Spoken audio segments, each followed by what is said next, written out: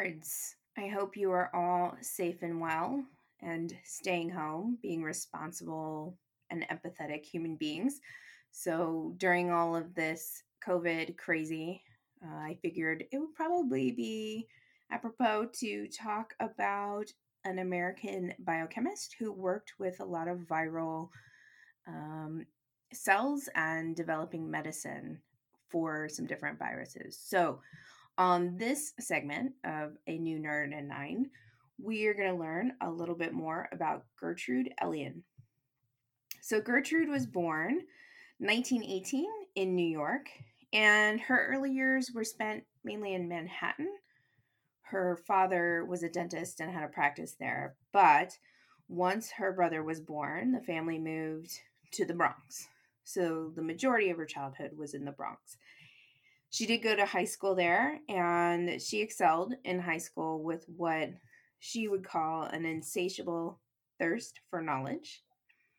After graduating from high school, she entered Hunter College in New York City at the age of 15. And by the age of 19, she graduated summa cum laude in chemistry.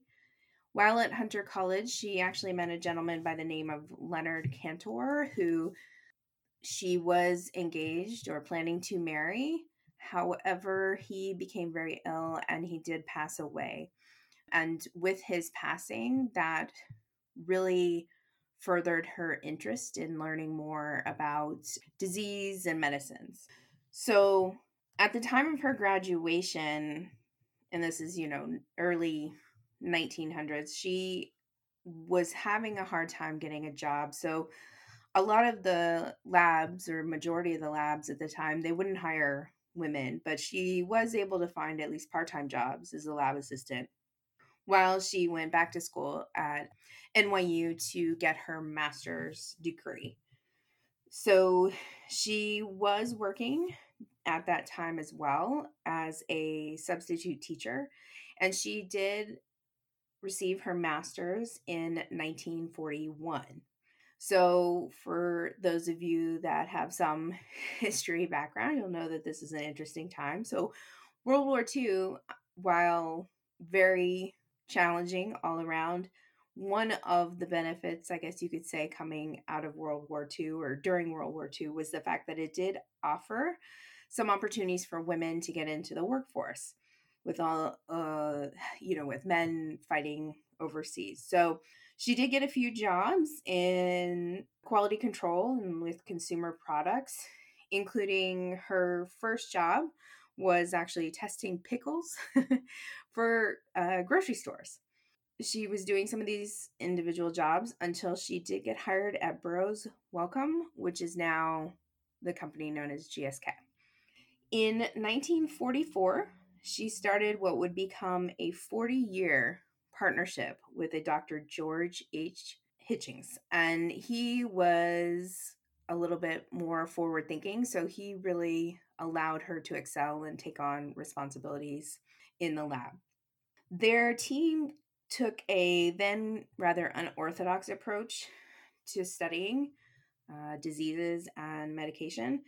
They actually looked at disease cells and the chemical composition of those to look at creating new medications to combat various diseases. And they did design drugs that would block viral infections. And they did this by actually looking at the difference between the pathogen, or how the infection comes into play, and normal human cells. So with this different and at the time unorthodox approach, that allowed them to develop a lot of drugs that would combat things like leukemia, herpes. Studying herpes, that actually led to development of AZT to help treat AIDS. They also looked into developing treatments to reduce the rejection in individuals who received, kidney transplants. So a lot of work was coming out of their labs. She did start working to finish her PhD part-time at night, but it came down to a choice had to be made between the time it would take to do the the schooling or the time she could focus at work. And she actually chose to stop her PhD program and continue with her work. And I think it seems like she made the right choice, since the work coming out of their lab like saved thousands and thousands of lives. So in 1950, she was involved in the development of two drugs that would treat leukemia, and it kind of kicked off an entirely new era of cancer research. In 1978, she created a way for antivirals to be able to target just the virus and not also attack the healthy cells in the body. She created medication for things like gout and shingles. Over her career, which extended for quite some time, she developed 45 patents in medicine. She actually held 23 honorary degrees, including a PhD from the Polytechnic University in New York, as well as an honorary Doctor of Science from Harvard. In 1983, she did retire, but she actually still kept working. So she held the title of Scientist Emeritus and Consultant for her old company.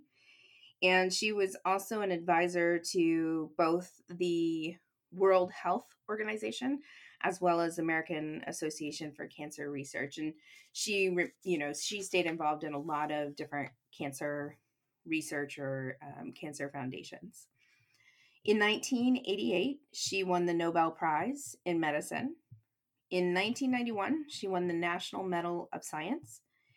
And that same year, 1991, she was actually the first woman to be inducted into the National Inventors Hall of Fame, which is amazing. But at the same time, why was it not until 1991 that a woman was inducted? That seems a little crazy to me. In 1997, she did receive the Lemelson MIT Lifetime Achievement Award. So after the passing of her would-be fiance, Leonard, back when she was at Hunter College, she never married. Her work was basically her life. And when asked if she had a favorite achievement over her career, she actually said, "I don't discriminate among my children." So her work was life, and her marriage and her achievements were her children. When she wasn't working, she did enjoy being the quote-unquote favorite aunt to her brother's children. She enjoyed photography and travel, which makes sense if she's somebody who was very curious and always wanted to learn more. But she also appreciated the arts, so she enjoyed the opera, ballet, and theater. She did pass away at 81 years old on February 21st, 1999. One of the favorite quotes that I uncovered while researching her a little bit was that she viewed scientific research as quote unquote organized play for adults. And I think that's a great perspective. And I hope that in this current state of affairs in the world, that more people kind of follow in her footsteps, take that approach, and hopefully we will move on beyond this particular virus that's kind of wreaking havoc on the planet right now. So that is the story of Gertrude Elion, American biochemist.